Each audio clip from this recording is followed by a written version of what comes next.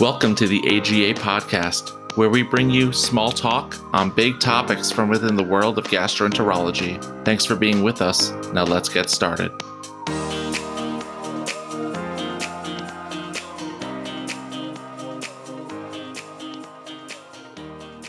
Hi, everyone. Thank you for coming. Hi. We are the crew behind Small Talk Big Topics, and we're doing a live recording for the first time at DDW, which we're very excited about. So my name is Matthew Whitson. I'm CSC. And I'm Nina Nandi. And I'm Mohammad Bilal. I like that you just jumped in. We were going to intro you formally, but that's okay. And our fourth guest today is Dr. Mohammad Bilal, so thank you for being here. Yay. I couldn't wait.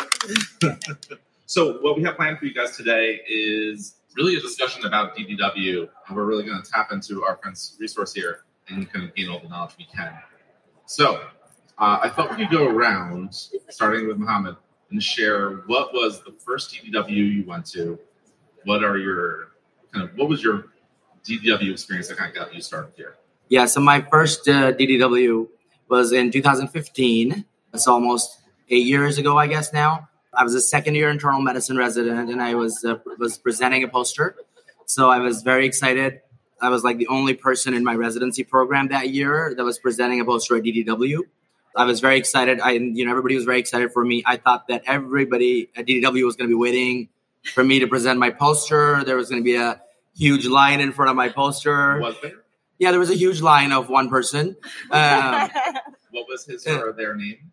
So actually, that's a very great question. So I was applying for residencies. All of those were, residency applicants. So you're really hoping that you'll network and meet a program director like Dr. Whitson here, and he would be the one person who would come to my poster.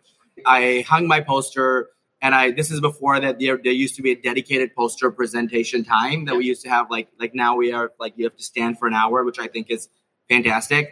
And I remember I went there at 8:00 in the morning, and I stood there till 4 p.m.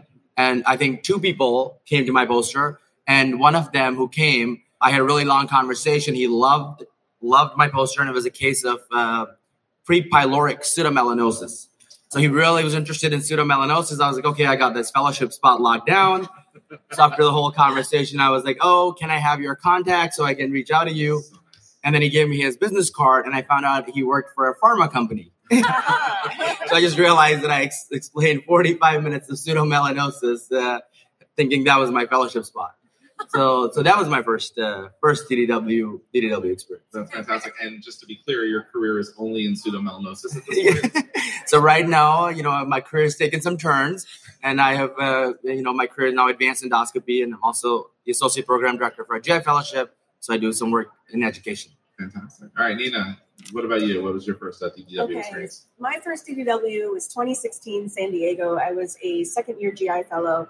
We were not allowed to go to DDW as first-year GI fellows, even if you had something to present, because somebody had to hold down the fort while everybody else went. So it was really fun to be on biliary call and not know how to do anything, and nobody else was around, and you had cholangitis, and somebody's crashing. But yeah, so 2016 DDW was a lot of fun. I remember it being so overwhelming and huge, which I'm sure, a lot of people just starting out can see that. There's so many different societies, and I didn't know the difference between everything. And it was very basic science heavy, and I didn't know what I wanted to go to, and I didn't really plan very well. So I kind of would hang out with my friends and say, well, what talk are you going to? I'll just tag along. I'll go to that, And then I didn't know about the different tracks, as we'll talk about later in the navigation part of this talk. But yeah, I just remember it being completely overwhelming, but I had a lot of fun. Nice. CS, what about you? I was probably 2017, a second-year internal medicine resident, also presenting. And then ever since then, I went to every single one, followed presenting some kind of research, poster, or presentation. And I had the same feeling as you, Nina. It's just a lot. It's really big and overwhelming, almost. Like the exhibit hall is like, wow, it goes on miles and miles and so many colors and the sessions and trying to navigate and find where the rooms are. So I'm really glad we're having this podcast and really saying, how do you navigate this giant behemoth of DW? We will not be going through the exact routes to each room, just to be clear. That's right, last. So my experience was very similar to all of yours. I think I presented the poster as a medical student. Wow. And I remember it was on angiogenesis of ulcer healing. clearly where my world is now. And I remember an author of a paper I read in preparation came to my poster. I don't remember his name. I'm sorry. I still have his photo. And I looked so happy in that moment that one person actually wanted to come to my poster. But yeah, I've been coming ever since as well. So, all right, Mohammad, as you said, you do advanced endoscopy, you do education. Obviously, you published a decent amount in mentoring and leadership as well.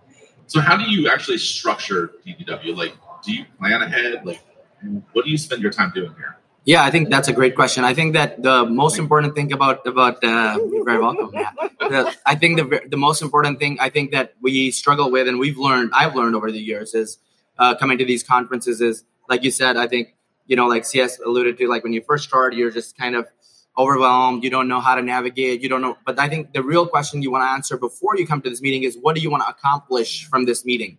And I think that could be different for each year you attend DDW, and it can change very rapidly. Like I shared, 2015 to 2023, it changed very rapidly. So I think if you're a resident, I think you're trying to figure out, you want to network and figure out where you want to go for fellowship. What does my career path looks like?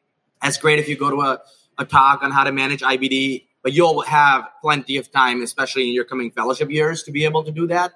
So I think that trying to figure out what you really are trying to accomplish. If you're a fellow and you're thinking like, how I want to get more involved with the AGA, how I want to get more involved with the ASLD or ASGE, maybe that's the opportunity to go.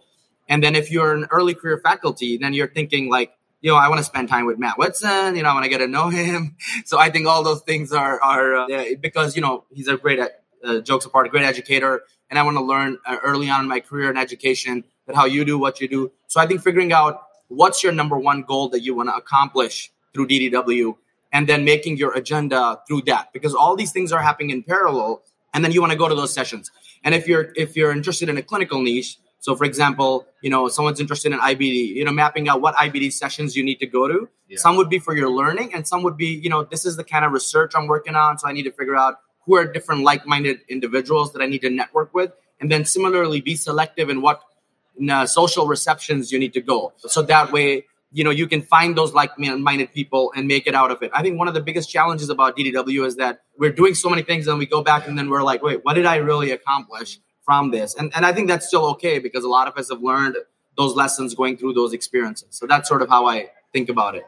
Is there granular advice that you give, let's say to a trainee, right, who can get, I think we all were overwhelmed the first time we came, right?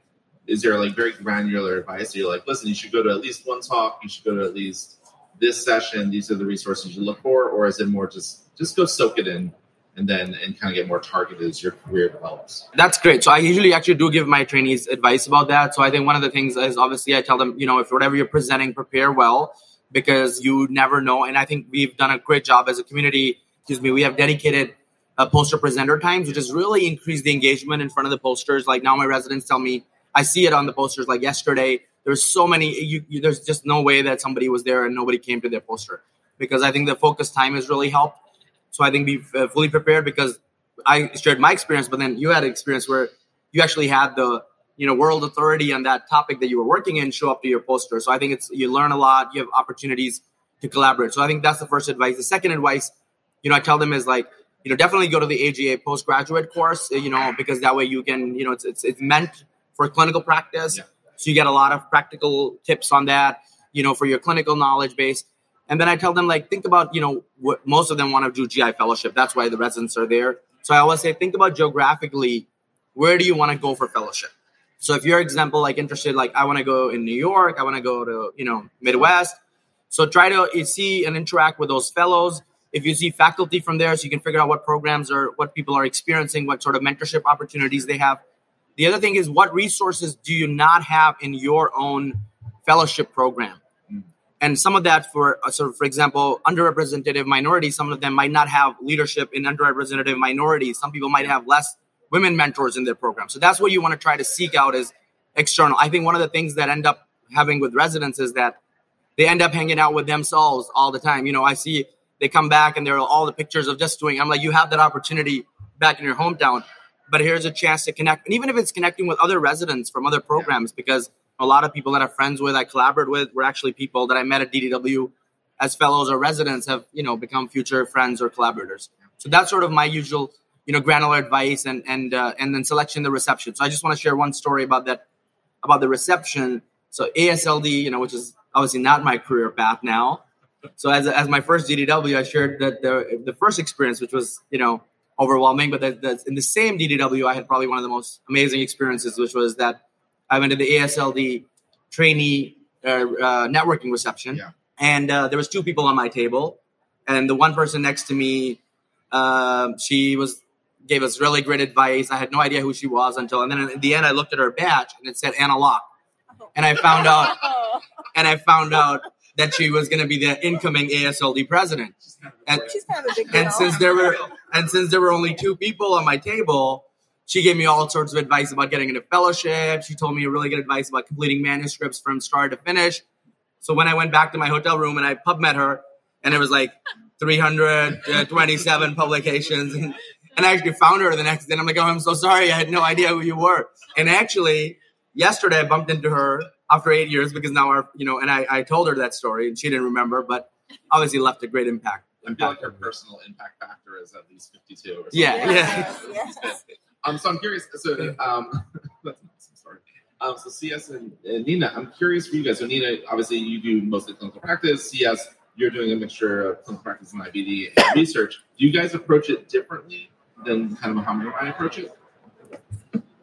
So I think now, as a first-year junior faculty, a little bit different because you start, rather than just going to the DW sessions, you start making meetings ahead of time with other people, whether it's with industry or other people from other institutions that you're like, oh, because DW is bringing everyone physically together, so it's not a Zoom meeting anymore. You get to really consolidate. So those meetings can take time to plan, and just because there's so many different meetings that different people have. So that's one thing. So besides the itinerary of DW, like in March, April, you start kind of approaching people. Hey, are you going to DW this year? Do you want to meet up? And you kind of find the time. So that might be applicable for residents or fellows too, who are looking into prospective programs, or who you want to talk to someone in the fellowship program that you're really interested in and kind of get advice. So kind of plan ahead of time outside of the DW sessions. I think that would be the main thing. And for me, now that I think compared to the first time I was DW, where I wasn't sure what I wanted to do in GI or internal medicine, so everything sounded interesting, and that's when it becomes overwhelming. Now, like very focused clinical research and IBD, and specifically on the quality of life and outcomes of patients. So it's like I know exactly what I want to do. I won't go to esophagus sessions anymore, for example.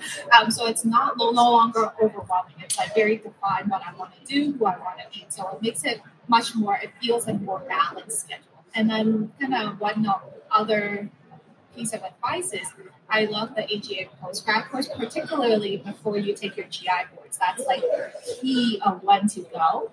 And also their postgrad course questions. If you do 3 years of it, you get a really good sense of what the board exam is about. So even if you don't go to it, get the bulk or get it from someone, and right before you take your board exam, actually go to the sessions. It's a great program.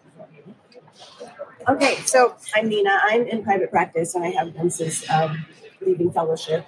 So for me, it's a great way to network and collaborate with people that I otherwise wouldn't see in different realms. And in terms of staying within our tracks, I do a lot of AGA talks, ASLD a little bit, and some of the other societies maybe a little bit less. And it's just mainly things that would affect my clinical practice and things that would change the way I practice GI. So I do just a little bit of everything. And, it's funny because I did do the AGA postgrad course this year, which I thought was excellent. And, I'm several years out of fellowship now, so it's very helpful. And I went to it, and it's a great piece of network of people I went to fellowship with to learn new things. And it's funny because I had these breakout sessions, and I was talking to one of my colleagues. I said, well, I don't really want to go to this one because this other one I would learn more interesting things, but it's more relevant to what I do every day. So it makes more sense to do that and to pick the brains of the experts. Yeah, I find it, so just because my world is esophageal disorders, but also medical education, so I tend to split my time between there. But one thing I do a lot of track stuff. There's a lot of good education stuff here. Like Academy of Educators has a plenary Tuesday mornings on Tuesday, not afternoon on Tuesday morning, so people can make it. the thing that I try to do, I don't know if you guys do this, I try to go to one session that like has nothing to do with my world that just looks interesting every year. And usually maybe it's like pulmonaries and like pancreas or something like that. Or an organ that's not the esophagus. But that I always kind of find to keep me fresh and actually teach me something new, because sometimes if you're in that world every day, you kind of like, okay, I know this talk, I know everyone giving this talk, and I've heard this talk. So I don't know, do you guys do that as well, or do you guys stick to your areas? You brought up a great point. The AGA Presidential Plenary, I always find that to be amazing, which is 10 a.m. today. So if after we wrap this up recording, do head over there. And it's definitely not IBD, but it really gives you a great perspective of overall GI, and it's always very inspiring when you're coming in. So do go to the AGA Presidential Plenary. Yeah, I definitely agree. The AGA Presidential Plenary is excellent. Okay, so let's talk about networking and how do you approach DDW? How do you approach the networking part of it? So how do you approach people at posters versus approaching people after their talks? If there's someone that you really want to talk to who's a big deal in GI and you're nervous about it, what's your take on that? Yeah, I mean, I think that's a great question. I think we've all been there where we're fanboying or fangirling, or we're someone and we're like, oh my gosh, we really want to meet this person. I think first is like trying to see and make sure that they're not in a rush. Like, don't ever stop someone who seems like in a rush, because then you're not going to get the response you're looking for, and it can really break your heart because you're really looking up to that person, and then you're disappointed. So always try to be like, because even though we are really wanting to talk to them, they might have somewhere else to be. As you can see in this convention center, one room is, sometimes a 10-minute walk to the other place. So someone's really trying to get to their other talk or moderating a session. So always try to be mindful. The other thing I always tell people is, like, if you really want to talk to someone who you're looking up to, you want to make it easy for them to want to network with you. Yeah. So don't just be like, I'll stand there and be like, oh, I want to just have 5 minutes of you. You're like, is it okay if I walk with you? One of the things that I did a lot is like, hey, is it okay if I walk with you? I'll walk with you till you get to your Uber. I'll stand with you while you're waiting for your Uber, because that's yeah. I'll share your Uber. Well, don't do that, but trying to make it easy for them to be able to mentor you or network you. So I'll always be like, do you have a minute I can walk with you? If not, it's totally fine. I can, reach out to you later. But try to make it easy. Like, don't let them be the one to tell you, like, listen, I'm running late. Always start with, like, give them a way out, because I think that's the way. Because the first thing you don't want to do is you don't want to, come off like that. So I always try to be like, I know they're going somewhere. I'm like, let me make it easy. Where are you going next? Like, I can catch up with you. And I actually do the same in my institution when I'm trying to find mentors or sponsors. I try to make it easy for them. And I always give this example to the residents. I'm like, if you try to book a 30-minute meeting, you might not be able to get it the week you want. But if you're willing to accommodate, I always say that I let them finish their work when I was a now they finish their work, and then now I'm going to my car. I'm like, do you mind if I just walk with you to your car? Sure. I get the 10 minutes. Then that person stands with me to their parking lot for 15 minutes. So guess what? I got a 25-minute mentoring meeting that there's no way in that day in their schedule could have fit. So make it easy for people to be able to talk to you. So that would be my one advice about just reaching out someone, if that was your question. I will say that I'm not sure that works in New York. Like, I'll walk you to your car. I will stand in the parking garage. Minnesota, that seems like that works a little bit better than with the minus 30 degree. But no, that's fantastic. I think the other thing I used to do is that before DDW, I would reach out to people. So one of the stories I always tell is that there was someone in the education space that I wanted to reach out to. We kind of had like a colleague in common, and I kind of just emailed them, and they were very gracious to meet me for coffee. And it begat actually collaborations and a colleagueship that was really, really nice and rewarding for me, and hopefully for them. And I won't call them out because they're in the audience, but for that reason. And I think the other way you can do targeted networking, like if there's someone you want to meet or in your field or a program director, you can certainly look up where they're presenting, whether it's posters or speakers, and then be at that session. I'd say particularly if they're presenting a poster, you have more chance of talking with them than speaker. Afterwards, there's like a line of people, but certainly even with a line of people, that's when you know where they are and they're open to speaking. So see where the person you want to do is presenting. That's really smart. Yeah. I think those are all real smart ways to connect. I used to send an email ahead of time. I don't know if they're going to read it, but I'd say, hey, I'm so-and-so. I know you from blah, blah, blah, mutual connection. And this is how you remember me from. And, oh, yeah, I was at that institution. I know maybe who this person is. So just trying to remind them. So I think that's excellent. So you're meeting new people, but you also have all these other people that you know from your fellowship or prior training program. So how do you balance your old connections with your new connections and the reconnections? That's really hard, because I think all of us who've been in this field after a certain while, the connections only add, if you're a good person and you're a good colleague, it's rarely the connections subtract. So it becomes harder and harder. But I think like we talked about, like each phase of our career, our goals might change. I think that's one of the nicer things about going to some of these receptions is that you get to see a lot of people in a short amount of time. But it does become harder. But I think everybody knows that we're doing whatever is important for us in our career. So if someone's important for you, just like in life, you'll make time for them. If it's a close friend, you'll find a time to, and that's where I think what I think CS was alluding to is like making a plan early on about what you want to do. How do you want to map out each day? Because you'll be surprised. It gets really busy real fast. And if you don't have a clear plan on this is the place I need to be, this is the person I want to have dinner with, it becomes really challenging to decide. And then trying to, just like how I usually try to at least meet all the mentors of mine who've been instrumental in, getting me through each stage of my career, if their schedule allows, or if I can have a walk with them to their Uber. But otherwise, try to meet some people that will help me in the next steps in my career. But I think also really important for some of us, who are now advancing in our career is to pay it forward and try to make some time to meet with people, who are where we were a few years ago. So it's a balance. It's tough, but that's why when I go to DDW and my nurses are like, "Oh, it's going to be so much fun." I'm like, "Well, it's going to be fun, but I'm not going to explore the city because DDW. I'll come to Chicago and I'll go to the Bean, but right now I just want to focus on DDW." And I think that's that. And if you try to do too many social things and then try to rush within 2 hours, you're going to be at the convention center, and then you're not going to be able to accomplish that. So you're coming for the meeting, obviously have fun, but make the meeting fun. I think that's how I do it, at least.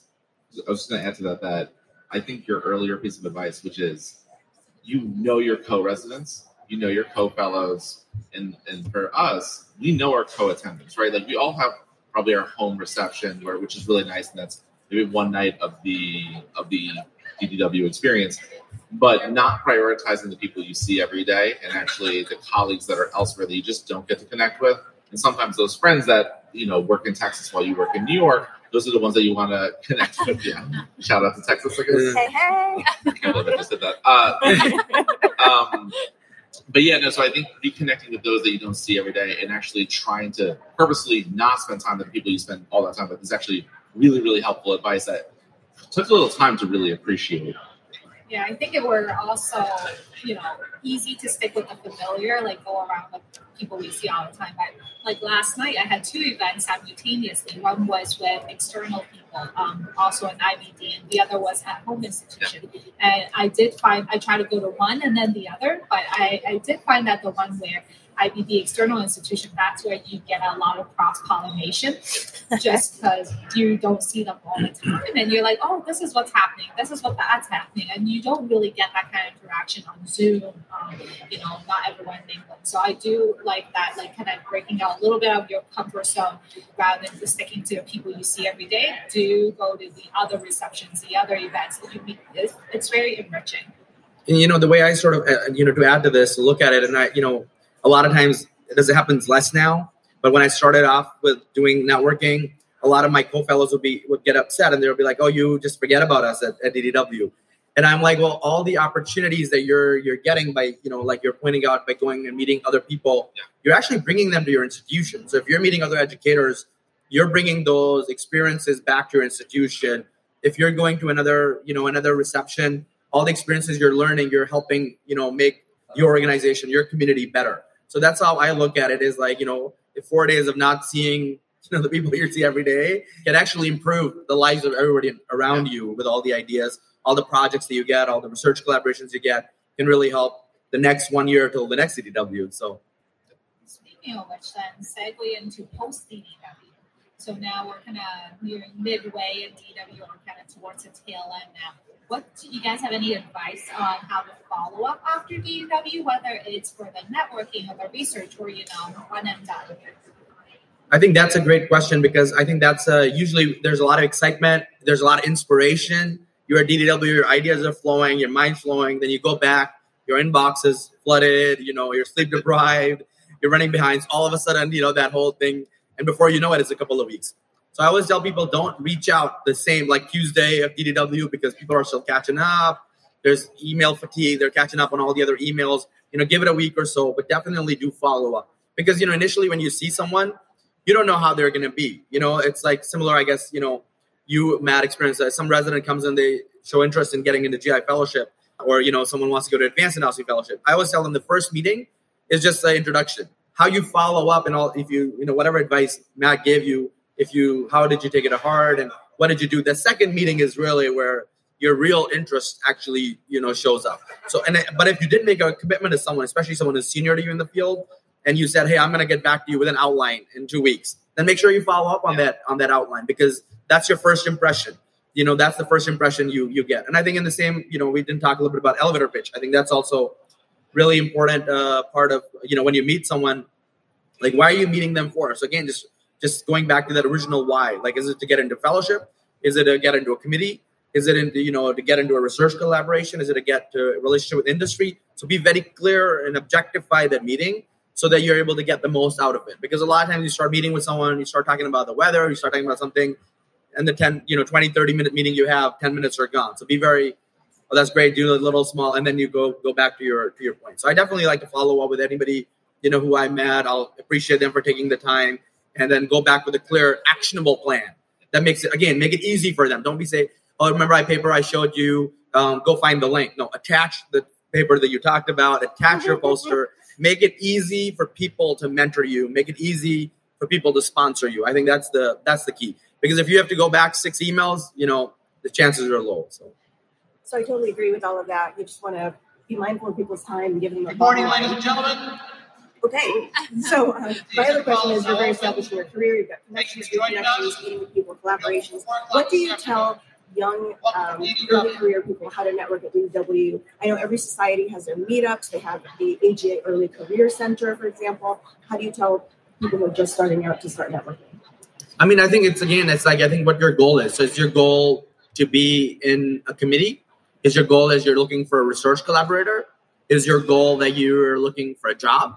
You might be changing jobs. Is your goal that you're, looking, whatever you're looking for? I think that's what determines. So if you're, for beforehand that, I'm looking for a job in this area, you want to, like I think Sia suggested, email them beforehand, who you think will be the key stakeholders.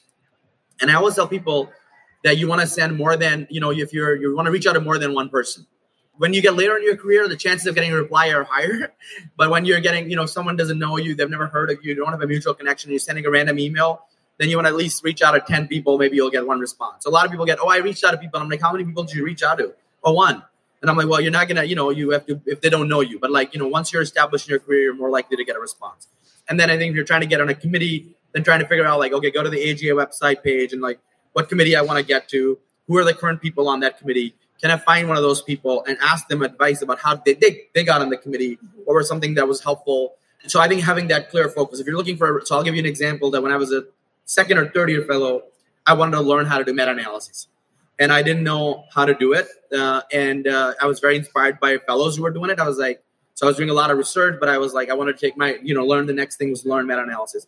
So there were so many fellows who had posters and meta-analysis, and I met some of them on the interview trail. So I had marked those posters. I went to those posters and I told those fellows, and they were my co-fellows, they were different fellows. They weren't senior to me. And I was like, hey, can I help you write this? And I don't care about authorship. I'll just want to help you write this. So that way I can learn how to do a meta-analysis. And I did.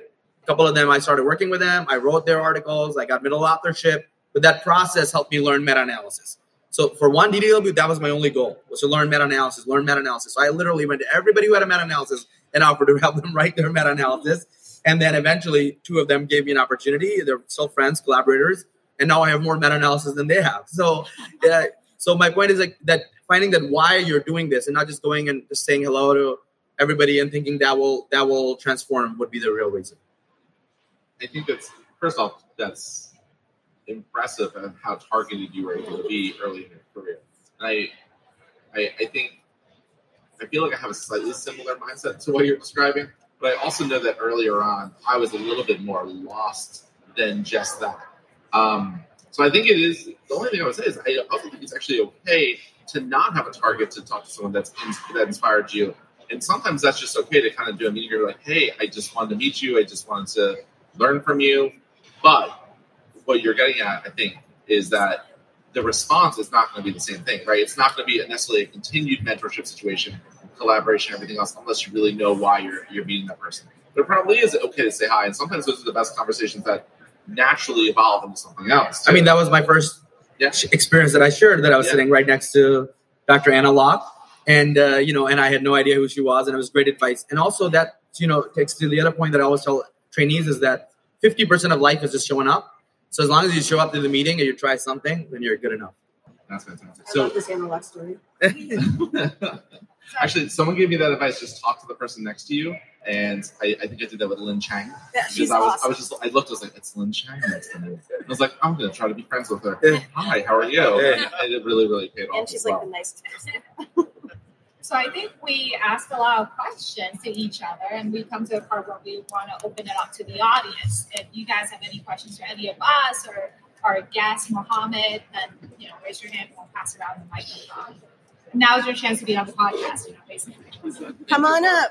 Tell us who you are. Good morning, everyone. Thank you so much for this podcast. It's really helpful. I'm Nasser from Mohammed. I'm internal medicine resident applying for fellowship. So, what are the priorities for me? Like, how would I improve my CV? So, does it matter the scores, the program where I'm coming from, or the connections, or the research? So, thank you. I mean, I think all those things are important. And I think that, I know Dr. Whitson's a program director, so he can probably add to it. I think all those things are important because, all those things, check off the box. And whatever you can do, and I mean, I tell everybody that each application is unique and all of us have our unique strengths. So someone might have a lot of research. Someone might have a really good volunteer experience. Someone might have really glowing letters. And when we're recruiting for fellows, we're not trying to find all four of them as clones. We're happy if someone's a researcher, someone's like a really good person who works in the community and, has really good social service background. Someone's got leadership skills. So I think all those things are important and having strengths. But I think so as long as you're doing all those things, you're already doing the right things, you're showing up, and then taking advantage of all the opportunities they get. I think that's what I would say. I don't know, Matt, what you? I think that's all excellent advice. This is where kind of figuring out who you want to be. You don't have to know everything, right? You don't have to know, like, I want to be 72% research and 28%. Like, you don't have to know that. But you really have to have a sense of where you're going. Because also, we're in an era where we're doing virtual applications, which means everyone is applying everywhere. And while that is amazing in terms of the equity of people that just don't have the money to travel across the country and now able to interview programs that might be perfect fits, it also means that it's a little sometimes harder to break through because there's just a higher volume for a lot of different programs. So being targeted about who you want to be and what programs really support that. So I wanted to be a medical educator. That's what I knew. And I will tell you, when I went on interviews, I went to a program where the opening line was, we build basic scientists. So what are you doing here? And my response was, I don't know. You offered me the interview. But it was clearly not a match right off the bat. So I think in hindsight, if I had done a little more research about who they were trying to generate, what their vision was, and who I wanted to be, I would have known ahead of time it wasn't going to be a good fit.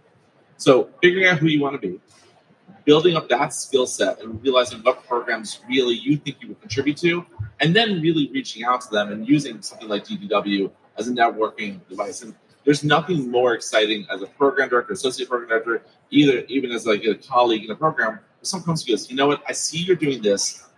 Like, I'm so interested by this. I have this experience in X, Y, and Z. I really just wanted to meet you.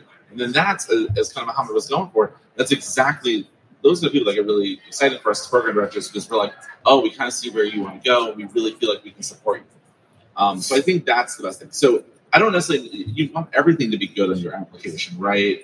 But building towards who you want to be and finding that match is really, I think, the best advice. Did that help at all? All right, we're getting a nod. This is an audio medium, so we're getting a nod. That's good. Other questions for Dr. Bilal or anyone else? Yeah. I'm Natalie. I'm a second-year internal medicine resident. Thank you guys so much for talking. This has been so helpful. My question is if you could go back to your first DPW or your first conference, what is one thing that you do differently or some advice you would give yourself? That's a good question. That's a tough question. I mean, I think all the things that we sort of talked about. I think one advice that I would do differently is that I would set up meetings beforehand. I think that would be probably the thing that I would have done differently. Would have been the people that I really wanted to meet, the GI fellowship programs that I was really interested in. I would have tried to set up meetings beforehand. And I think that's one of the advice I give all the residents who are applying for fellowship that year. I'm like, if you're really interested in an area, region, reach out beforehand. Try to get on someone's radar. Maybe they're going to be showing at DDW or even other national meetings if you're interested in that region. I think that would be probably the only thing that I would have done differently. But otherwise, showing up to a reception, where I didn't know anyone, I'll still probably do it again. I think for me, I would probably take more advantage of the poster presentation sessions. So if you're presenting great, talk to the people next to you. If you're not, also, I think that's a great way because, like, when you're in your first meeting, you might not know as many people, or you might not know who you want to meet. So that's like my case. I'll be like, I just came here. I have my poster. This is what it's on, and like I don't know anyone that I want to meet and stuff like that. So rather than set a meeting, I think if I went around a bit more, talk to more people, that's when I get one-on-one engagement with other colleagues, particularly not so much set up the meeting, but look at the streams or things that I was already interested in, maybe inflammatory bowel disease or liver transplant, and kind of find out when and where those posters are and just walk around, just see who's doing research and they're presenting and network that way and kind of ask them, like, what is it like to be an IBD or your research? So I think I'll take more advantage of the poster sessions. I was going to say I like this question because when I came to DW for the first time, I knew everything about nothing and nothing about absolutely everything. So I wish I had looked at the DW track, so you can actually look even on the app and say, hey, I want to learn about functional GI, I want to learn about bloating or gastroparesis, and then just see what talks are available within those particular tracks of interest. And then just kind of pick out of there and just look, okay, I want to learn liver disease. What's ASLD doing? What are the big topics? And then, of course, going to like the plenary sessions and the best of DDW and the summary ones are really great too. And then also taking advantage of the on-demand sessions because you can't go to everything. It's too much. One other thing to add, is also take advantage, or if you got an invitation, great. If not, then search it up because a lot of these societies, they have the young delegate section or trainee section. Those are excellent because I remember I happened to stumble into one. I was like, oh, there's a trainee session. Let me or like networking event. There's some drinks and food there. So I went into there. You end up talking to other people because those people that you meet or chat with, it's very peer-to-peer. So it's like, not nervous-wracking, but it's also people you end up seeing on the interview trail later on. Yeah, and sometimes just swapping stories or advice. It's like, what do you think about that program or this program? That's a great way to meet peers during those trainee and AGA delegate events, like targeted for your training stage. I think just building off of two things. One, I don't think I realized that those training sessions were for residents or students as well. So somehow I kind of was like, I can't go. I'm not a fellow. Yeah. You definitely can go. You're definitely invited, and you should go. And I think getting over that slight hump of intimidation is kind of something I wish I did a little bit differently. I will also, I think as the oldest person on this panel, when I started going to DDW, there were no apps. So you got a 600-page, like those old course directories, and you have to go day by day, poster by poster. Now it's a lot easier, obviously, with everyone's absolutely constrained. So I think kind of what you're saying, CS, and building off what you said, Mohammad, knowing what track I wanted to go to, paying attention to it, actually helped direct me. And then for you younger people, I would really suggest going to some of the big sessions too. So the presidential plenary last year was wonderful. The one that's laid out this year is really going to be interesting. It's very different than it normally is. And you just get to hear some really, really cool stuff. And this is a lot of the history of medicine this year, which will be really That's going to be cool. And I think just to add on what you said earlier is also like, since we asked a question about like knowing what you want to do, but what Matt said is it's okay to totally not know. Yeah. And just like talk to anyone that you meet. And sometimes, you might not think it's tangible advice. Like you might like, oh, well, that's not really going to help me right now. But the same person you talk to 2 years down the line, you'll be like, oh, remember we talked and we had this connection, but now that person is able to help you. And it happened to me multiple times where I reached out to someone about something and I couldn't get what I wanted. And I was disappointed. But now that I've been through this for many years, I realized 3 years later, they'll be like, hey, we have this opportunity and I think you're the right person for it because I met with them. So sometimes it might feel like the person you talk to is futile, but literally no conversation is futile. And there's so many conversations that I might have had before that I still haven't gotten a reward, but I know at some point, you're always surprised how they come back. So, and I think I'll build up one more thing. As all four of us have been exactly where all of you guys are, we remember kind of the intimidation factor of looking up at people, right? Like, see Mohammad Bilal, he's got 10,000 followers. So like, 13,000 followers. 13,001 now. So and it can be a little bit intimidating. I will safely say that first off, I went into gastroenterology because the people are the nicest and have the sense of humor because we're in a kind of a special field. But also, I think we all understand where you guys are. So everyone wants to help the other person, or 99% of the people want to help. Mohammad, to your point, like sometimes you just can't because you're sprinting somewhere and there's no way for people to know that. But don't be intimidated. It really is just kind of wonderful. Everyone likes reaching back and pulling the next person up. So, yeah. What other questions do we have? If we have any else. Oh, we got another one. Thank you all. My name is Vinay. I'm an internal medicine resident graduate to apply for GIs. So, like all of you rightly noticed, it can be really intimidating. Like Dr. Nandi said, my first DDW last year, I knew nothing. I just was taken aback by everything. But today, when I come back in, I know people, I recognize them off Twitter. It can get overwhelming for us. What's your take on cooling our nerves and, just staying calm? What's the take on cooling nerves and staying calm?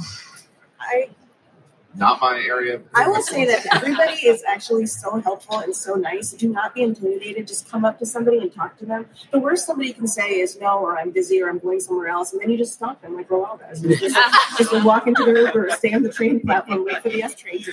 Can I walk you to your bus? No, but really, I mean, I'm surprised because there's big names here, right? Like for example, people who've been on this podcast are huge, and I would be scared to come up to them to a meeting. But when talking to them, it's just like, wow, they really want to help you, and they're mentors, and they're in education for a reason. They're interested. They just might be busy, but that's not a no. Then find the time and just be like, okay, when can we meet? Or hey, just make it short and sweet, like you said. Just tell them I'm interested in this topic. When can we meet? When can we talk? The worst is no or later. Yeah. No, I think I echo everything that Nina said. I think everything that is similar. I think the other thing is also like if someone is not helpful, it's never personal. Like, they might not have the bandwidth to take on a mentee. That doesn't mean that you're not good enough. And just remember what I always tell about the fellowship match application is that it's a match. It's like you only need one place to train at. No matter you get 100 interviews, you get 3 interviews. So similarly, yes, we have a lot, you don't only have one mentor, but you also don't need 1,000 mentors. You need to have a few mentors, different areas of expertise. But you're not going to have 15,000 mentors, and you don't need all of them. So eventually, you try to cast a net, we talk to multiple people, and there are some that you'll form friendships, some acquaintances, some collaborators, and and the list goes on. So directly to your question, here's what I would challenge you to do: every day, take a chance and just introduce yourself to someone you want to meet. Yeah. Right, just once a day. That's all you have to do. All right. After that, you can go get like the free ice cream and like get your Sunshine Act $17. But try to do it one time a day. And as you get more and more used to that, it's just going to make it easier and easier and easier. And so start small. Turn to your other co-residents here. Say, hey, how are you? We discuss project together. And then, build up to Dr. Bilal. The pinnacle of collaboration. The goal. Yeah. So I think that's the thing. And then the other thing is just deep breaths. Deep breaths, less caffeine. 2 things I would advise. So yes, you got anything? Yeah, I think like somebody mentioned earlier your elevator pitch. So that takes Oh, kind yeah. of knowing what you want to do and what you want to get out of it. So you'll be like, hi, my name is Vinay. I'm a second year internal medicine. I'm interested in XYZ. Could you tell me a little bit more about, 1, 2, 3, whatever it is? Like, let's say I'm Vinay, I'm a second year internal medicine. I'm interested in advanced endoscopy. Could you tell me a little bit more about how a career path to get to where you are? Boom, you've got 10 seconds, but you introduce yourself, and then the other person's like, oh, I know what you want and what you're like. I have a little profile. You're interested in advanced endoscopy. You're a second year resident. This is what I will tell you. So that 10-second thing, just make sure you have it down. And then I think the other thing we talked about earlier was the follow-up thereafter, because you get this 5-minute, 10-minute conversation really helpful. And then you follow up post-CEW and emails like, hey, Dr. Bilal, I talked to you. Thanks so much for your great advice. Could we also set up another 15-minute, 30-minute Zoom meeting? I want to follow up, a few weeks later. That, I think, is how you want to build those relationships and also not be intimidated. Yeah. So I think we have time for one more question if someone wants to volunteer. Oh, yeah. Go ahead. They got it. Hi, my name's Gaurav. I'm a third-year internal medicine resident. As someone who's new to the social media realm and like kind of using Twitter, how do you use this meeting to kind of build that profile, or like how do you use Twitter to like help advance things? I mean, other than asking people if they're on Twitter, which I did yesterday using it. You invite Mohammad Bilal on your podcast, and you hope some of his followers are like, oh, I should follow that person too. I'm turning to you here for social media. Yeah, I mean, I think that it's just, people are always surprised when I talk about social media. I would say it's a tool, and it's not the only tool. It's one of the tools that we have. It's an adjunct to whatever we're doing. Don't just be on Twitter. To be on Twitter, again, sort of going back to find your why. And it's okay if your goal is to use it for social purposes and stay up to date and see what people are doing. That's totally fine. But if your goal is, again, it goes back to what your original goal is. Is it like you're trying to find research collaborators?